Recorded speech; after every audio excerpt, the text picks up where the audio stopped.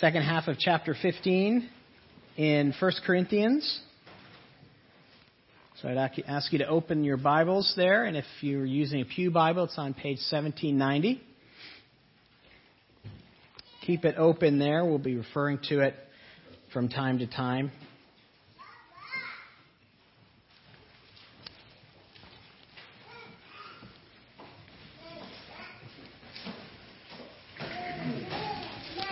On August 24th, 79 AD, some of you might know that, some might not, it's been a long time, Mount Vesuvius wiped out the Roman city of Pompeii. The explosion was so sudden that the residents of Pompeii were buried while doing their daily routines. Men and women were at the market, the rich in their luxurious baths, mothers with babies and slaves doing their work. Literally, they were frozen in time. Almost 1,800 years later, in 1964, an archaeologist by the name of Giuseppe Fiorelli kept unearthing strange voids in the earth during his excavation efforts at Pompeii. One day, he ordered that one of the voids be filled with plaster. And after it was hardened, they took away the dirt around it. What emerged actually shocked the world. These voids in the ash were none other than decomposed human bodies frozen at the moment of death. Through Fiorelli's ingenious technique, nearly 1,200 of these bodies were reconstituted from the grave. Paul has just informed the Corinthian church in the first half of this letter that their bodies, these bodies, will be reconstituted from the grave. That their current body, though dead, would be reunited with their soul when Christ comes back. So the natural question they ask is, what are these bodies going to be like? That's the question on all of our minds, isn't it? If this is true, what is our new body going to be like? And that's exactly what they ask him in verse 35. Someone may ask, how are the dead raised? With what kind of body will they come? How foolish. What you sow does not come to life unless it dies. When you sow, you just do not plant the body that will be, but just a seed, perhaps of wheat or something else. But God gives it a body as He has determined. And to each kind of seed He gives its own body. All flesh is not the same. Men have one kind of flesh. Animals have another. Birds another. And fish another. We're going to stop there just for a moment because he's answering the question what we can expect, what our resurrection bodies are going to be like. And Paul begins by telling them that their resurrection bodies are not going to be altogether unfamiliar. In other words, there is going to be a continuity between your body now and your body to come. And he uses an analogy that an agrarian society would absolutely get, the analogy of a seed growing into a plant. First, the bodily resurrection begins with death. An agrarian society would understand that a seed, when you plant it in the ground, actually dies. So your resurrection body starts with death. It must die in order to produce life. In other words, death is a natural part of the transformation. A wheat seed must die for wheat to come forth. But death is not the end. He secondly says your resurrection body will be different than your body now. He writes, you do not plant the body that will be, but just a seed. You do not plant the body that will be, but just a seed. What comes out of the ground looks different. When you plant a wheat seed, what comes out of the ground looks wholly different than the seed that you planted. But it still has wheat DNA. It is still wheat. There is this continuity that Paul is bringing out between the bodies you have now and the bodies yet to come. But the question still remains, what will those bodies look like? They're asking Paul, could you please just draw us a picture? Draw me a picture of what these bodies look like. Well, here again, we bump up into the area of faith, don't we? Look at verse 38. Paul says there, but God gives it a body as he has determined. To each kind of seed, he gives its own body. God will determine your body. This is under God's control. Deuteronomy 29:29, which I've encouraged our congregation to memorize and know since I got here. The secret things belong to the Lord, but those things that are revealed are for you forever. What that verse is saying, and what the Bible we bump up into in the Bible again and again, is God gives us only what we need. He doesn't tell us everything. And that's what Paul is saying here about the resurrection bodies. He's not going to tell you everything. He's not going to draw us a picture. Here it is. He's not going to answer all the questions. And what does that cause us to do? It causes one of two things. You can either resent him for it, or you can trust him. And I think that's where we have to lie here. You have to trust God where your future body is concerned. God is telling us that we will be raised bodily from the dead, that our souls will be reunited with our bodies, that our bodies, like a seed of a plant, will be similar. There's continuity, but there's also discontinuity. And that's what he goes into in the rest of the chapter. Look with me at verse 40 and following. There are also heavenly bodies, and there are earthly bodies. But the splendor of the heavenly body is one kind, and the splendor of the earthly body is another. The sun has one kind of splendor, the moon another, the stars another. And the stars differ from star in splendor. So it will be with the resurrection of the dead. The body that is sown perishable is raised imperishable. It is sown in dishonor. It is raised in glory. It is sown in weakness. It is raised in power. It is sown a natural body and is raised a spiritual body. If there's a natural body, there is also a spiritual body. So it is written, the first man, Adam, became a living being. The last Adam, a life-giving spirit. The spiritual did not come first, but the natural, and after that, the spiritual. The first man was of the dust of the earth. The second man from heaven. As was the earthly man, so were those who are of the earth. And as is the man from heaven, so are those who are of heaven. And just as we have been born the likeness of the earthly man, so shall we bear the likeness of the man from heaven.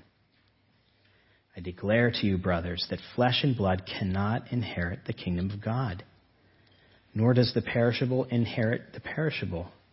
Listen, I'll tell you a mystery. We will not all sleep, but we will all be changed. In a flash, in a twinkling of an eye, at the last trumpet. For the trumpet will sound, and the dead will be raised imperishable, and we will be changed. For the perishable must clothe itself with the imperishable, and the mortal with immortality. I want to pause there, because here Paul is describing the discontinuity between our bodies now and our bodies to be. In his book, The Great Divorce, C.S. Lewis imagines those new bodies and what they might look like, and he describes them this way. He says in the book, I saw people coming to meet us. Because they were bright, I saw them while they were still very distant. And at first, I did not know that they were people at all. The earth shook under their tread as their strong feet sank into the wet turf. Some sweet smell went up as they crushed the grass and scattered the dew. Some were naked, some were robed. But the naked ones did not seem less adorned, and the robes did not disguise, in those who wore them, the massive grandeur of muscle and radiant smoothness of flesh. Some were bearded, but no one in the company struck me as being of any particular age. I think C.S. Lewis is struggling with what we struggle with, is what are these bodies going to look like? And I think he captures the kind of continuity and discontinuity that Paul is describing here. Because our resurrected bodies will be different. In verse 40, Paul writes, the splendor of the heavenly body is one kind, and the splendor of the earthly body is another. There is going to be this discontinuity, a dissimilarness, like the sun and the moon. Amazing, both amazing, but different. There's a definite distinction drawn between our earthly and our heavenly bodies.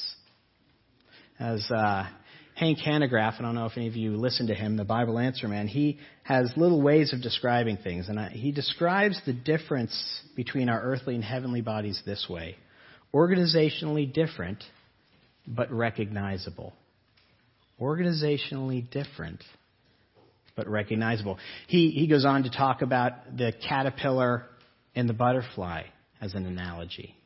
Caterpillar goes in to the cocoon and comes out, and it's different, but there is this continuity. It's made from the same kind of stuff. Again, the analogies always break down spiritually, but you get the idea. Same constituent parts, but organized a little differently. And in verses 42 through 44, Paul gives us some specifics on how we are going to be organizationally different. He first goes on to say we go from being perishable to imperishable in verse 42. Our current bodies are subject to the curse of death, to the curse of entropy. We all feel it, some more than others. I remember when I used to go and visit Lou Libby at Sonergy, and she was 101 at the time. And we used to talk, it was 10, 14 years ago. And we used to talk, and at some point she would always say, you know, I have all my marbles, but the bag is wearing out. And that's true for all of us. The bag is wearing out. We all intrinsically understand that. The aches, the pains, the slow breakdowns, all the way to the eventual shutdown. We're all going there. The satirical website The Onion ran a humorous article entitled World Death Rate Holding Steady at 100%. Goes on to say World Health Organization officials expressed disappointment Monday that the group's findings, despite the enormous efforts of doctors, rescue workers, and other medical professionals worldwide, the global death rate remains constant at 100. Death, a metabolic affliction causing total shutdown of all life functions, has long been considered humanity's number one health concern. Responsible for 100% of all recorded fatalities nationwide. Cure has not been found. Goes on to say the director, Gernst Blatt, of the World Health Organization, is quoted by saying, I really was hoping that with those new radiology treatments, rescue helicopters, aerobic TV shows, that we might at least put a dent in that statistic this year. Unfortunately, it would appear that death remains constant and total. And that's the truth, guys. Death remains constant and total. But not so with our resurrected bodies. That's the amazing thing. They will last forever. This is something we have to hear over and over again to begin to start to believe it. Our resurrected, physical, glorified bodies will last forever. This is something hard for us to grasp because our only experience is entropy, isn't it? G.E. Ladd, in his book, I Believe in the Resurrection, wrote, "Who can imagine a body without weakness, or infection, or tiredness, or sickness, or death? This is a body utterly unknown on earth. It is an order of existence which the laws of nature no longer obtain.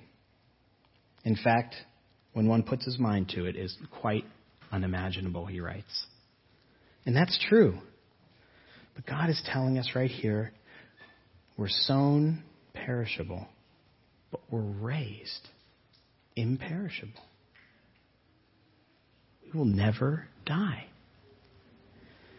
Secondly, he says we go from dishonor to glory. Eugene Peterson in The Message translates it this way: the corpse that's planted is no beauty, but when it's raised, it's glorious. Paul is using the constraining language to express this glorious resurrection of our bodies. Now, everyone sitting in this room has probably lost a loved one. Everyone sitting here. And you've been to the grave, and you've seen the hole, and you've seen the coffin suspended over it. I remember for myself, with my brother-in-law Walt, I remember studying that.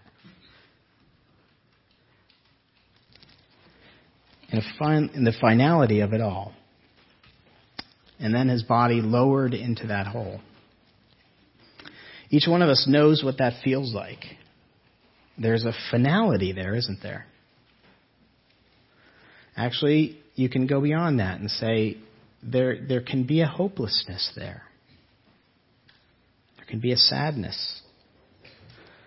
As a matter of fact, it can be one of the hopeless moments in your whole life, if you watch that.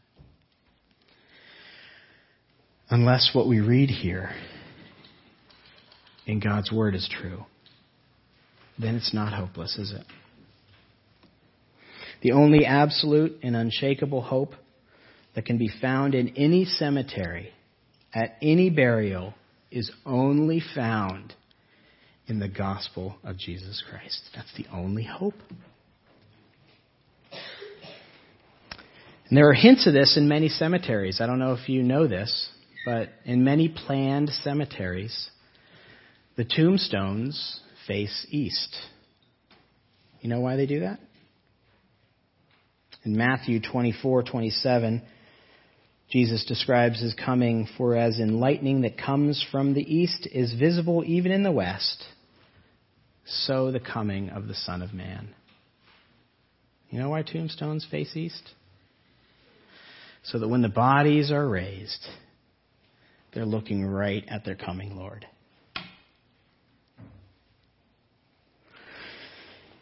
In years gone by, some have interpreted that verse quite literally, and I think it's beautiful, whether it's literal or not. So that when the trumpet will sound and the dead are raised, as Paul writes here, they will face their coming Savior. It's a beautiful picture. And one that gives hope in those very graveyards, doesn't it? As an unknown writer once put it, the best news the world ever had comes from graveyards. Philippians 3:21 says that we read earlier, "We eagerly await a Savior from there, the Lord Jesus Christ, who by the power that enables him to bring everything under his control will transform our lowly bodies so that they will be like his glorious body." Because my brother-in-law trusted in Jesus Christ alone for his salvation, he will rise again. Third, we go from weakness to power. From weakness to power, he says. Paul details this weakness out in Romans 7, quite literally. He says, "For I desire to do what is good, but I cannot carry it out. What I want to do is not the good I do. No, the evil I don't want to do, I keep doing. And he concludes that whole section by saying, what a wretched man I am. He is giving words to the struggle with sin that we all have, isn't he? He is describing quite perfectly the struggle that we have in this weak body that we have. That's our condition. That's our current state. And if you think you can control sin, people, if you think you can white knuckle it, if you think that you can just put hedge around hedge and make it so that you don't sin, you're fooling yourself. You can't stop. It's prideful illusion to think that you can stop sinning. You know, the only thing that can help in this area, the only thing, is the pure and unadulterated grace and power of God Almighty. That's the only way we can say no to sin. The great theologian and church father Augustine put it this way in explaining our position in regard to sin.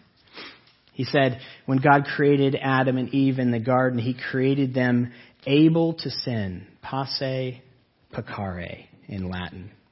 Adam was given the freedom to choose obedience or not. And we all know in Genesis 3 how that turned out. He acted on that freedom and he sinned. Then Augustine says, since the fall, we are all in Adam and we are all not able not to sin. Non passe, non peccare. Not able not to sin. This is the position we're all born into. This is the position that Paul is describing here. We're sown in weakness. We are not able not to sin. We sin all the time. But by grace, God's grace alone, those who have trusted Jesus have the Spirit of the living God inside them. And another change happens. Another transformation happens, Augustine says. Now you're able not to sin. Passe non peccare. Titus 2:12 puts it this way, for by the grace of God that brings salvation has appeared to all men, it teaches us to say no to ungodliness and to live self-controlled, upright, and godly lives in this present age. As believers, people, we're able, by God's power and God's grace, to actually say no to sin. If you think you're doing it on your own, again, that's not how the Scripture puts it. It's by God's power in you, you're able to resist sin. But even with the Spirit, it's a struggle, isn't it? Even with the Spirit, it's a struggle. In one of my discipleship groups, we're reading John Owen's book, The Mortification of Sin. And that book goes over again and again this struggle that we have, even as regenerate believers, even as Spirit-filled believers, this struggle that we go through in trying to mortify and trying to kill sin, trying to have victory over sin. It's a struggle. But what Paul is saying here is that although we might be sown in weakness, we are raised in power. Our resurrected bodies are now unable to sin. This is unbelievable. We're not going to be able to sin. Finally and forever. Gosh. I don't know. When I was preparing this, I was just meditating on that and thinking, what could that look like? What could that look like that I will not be able to sin? And I jotted a couple things down. My motives for doing everything would be perfectly pure. All my relationships, All my relationships will be open and honest and transparent. My sacrifice that I do for others now that is such a labor sometimes will be pleasurable, and I'll be looking for them, and I'll be excited to do them. I will never be concerned about my reputation again. Can you believe that? That consumes us, by the way, people. I'll never be selfishly ambitious. I won't be doing this for Blake. I'll never seek power and position and prestige over anybody. That's not what I'll be about anymore. I'll always be seeking other people's good. Think about that one. That's going to be my MO. I'll always be looking for other people's good. Work will be a pleasure and joyous and look forward to. And the worship of the Lord God Almighty that we're doing right now is just a glimpse. Just a glimpse of what it's going to be like. Totally fulfilling. You'll be totally fulfilled to be here. It'll be incredibly pleasurable.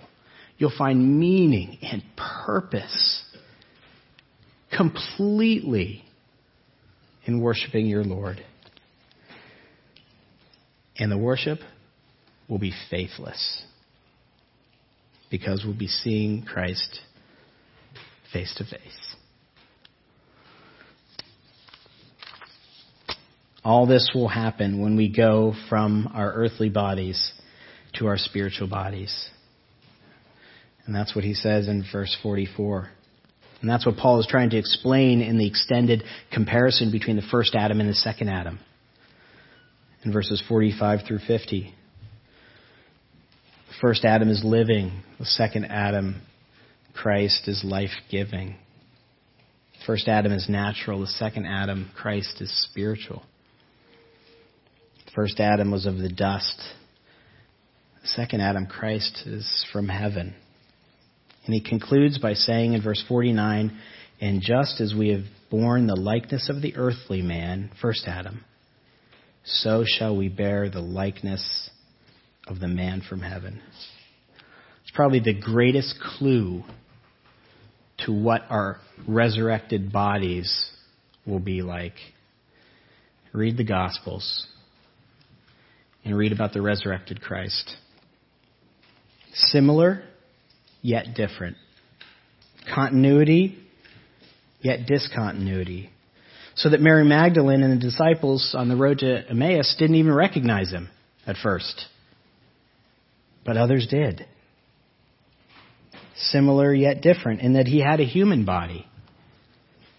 Thomas probed the holes in his hands and his side. He had human capacities. He ate fish. He was physical, yet he could pass through walls. He could get into locked rooms. He could disappear at a moment. Let's notice. Similar yet different. Continuity and discontinuity. This will all happen when Christ returns. And look at the return that Paul speaks of starting in verse 54. It says, when the perishable has been clothed with the imperishable and the mortal with immortality, then the saying that is written will come true. Death has been swallowed up in victory. Where, O death, is your victory? Where, O death, is your sting? The sting of death is sin, and the power of sin is the law. But thanks be to God.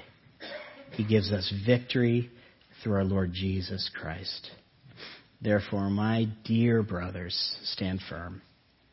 Let nothing move you. Always give yourself fully to the work of the Lord, because you know that your labor in the Lord is not in vain. Here we talk about the resurrection opus finale. This is what redemption history has been building to, people. This is the culmination of God's plans before time, the undoing of the curse that hangs over us. Yes, sin's power is severed. Yes, death is defeated. But why does Paul focus on the defeat of death here? Why is that his main concern? Well, it's the original curse, isn't it? The original consequence of Adam's disobedience is not sin's power over us, although that'll be eradicated too. It's not Satan's defeat, although he will be thrown into the lake of fire and gone. It's the defeat of death that Paul is focusing on here. Death is the original curse. In Genesis 2, God puts Adam and Eve there and says, you have total freedom except for that one tree. Don't partake of that one tree, because when you do, you will surely die, he says.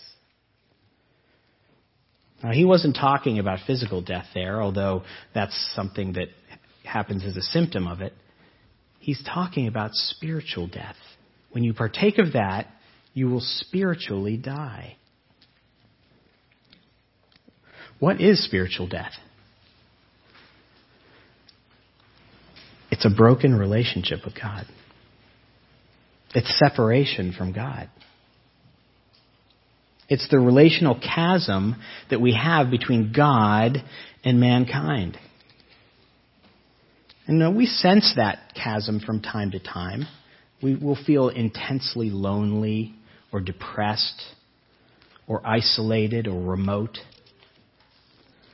But the parable of Lazarus and the rich man in Luke 16, I think, puts a good word to that separation. If you remember in that parable, the rich man has gone to hell and Lazarus is in heaven. And at one point, the rich man says, "Please tell Lazarus to dip his finger in water and put a drop on my mouth, because I am in agony." You know what that agony is?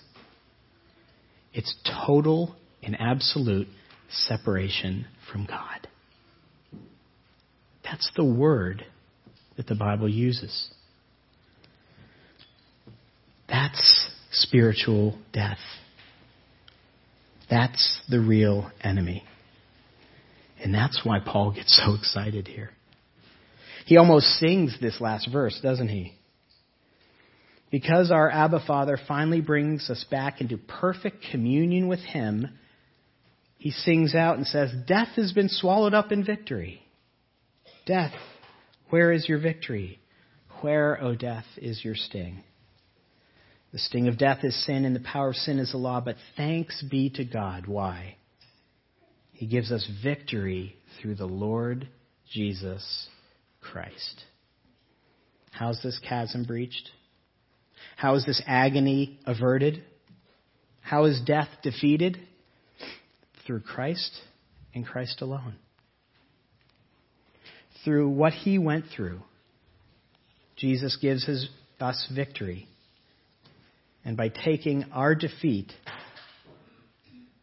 that's the beauty of the gospel right there. Jesus, the imperishable, became perishable so that the imperishable, us, might become imperishable. Jesus took on dust so that the ones made out of dust, us, might take on heaven. Jesus, the glorious one, experienced dishonor so that those who are sown in dishonor, us, might experience glory. Jesus, the powerful one, became weak so that the weak might become powerful.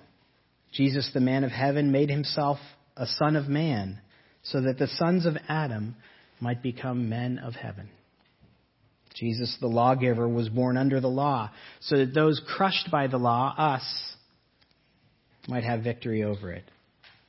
Jesus, who deserved death, Jesus, who deserved life, experienced death so that those stung by the poison of death, us, might live.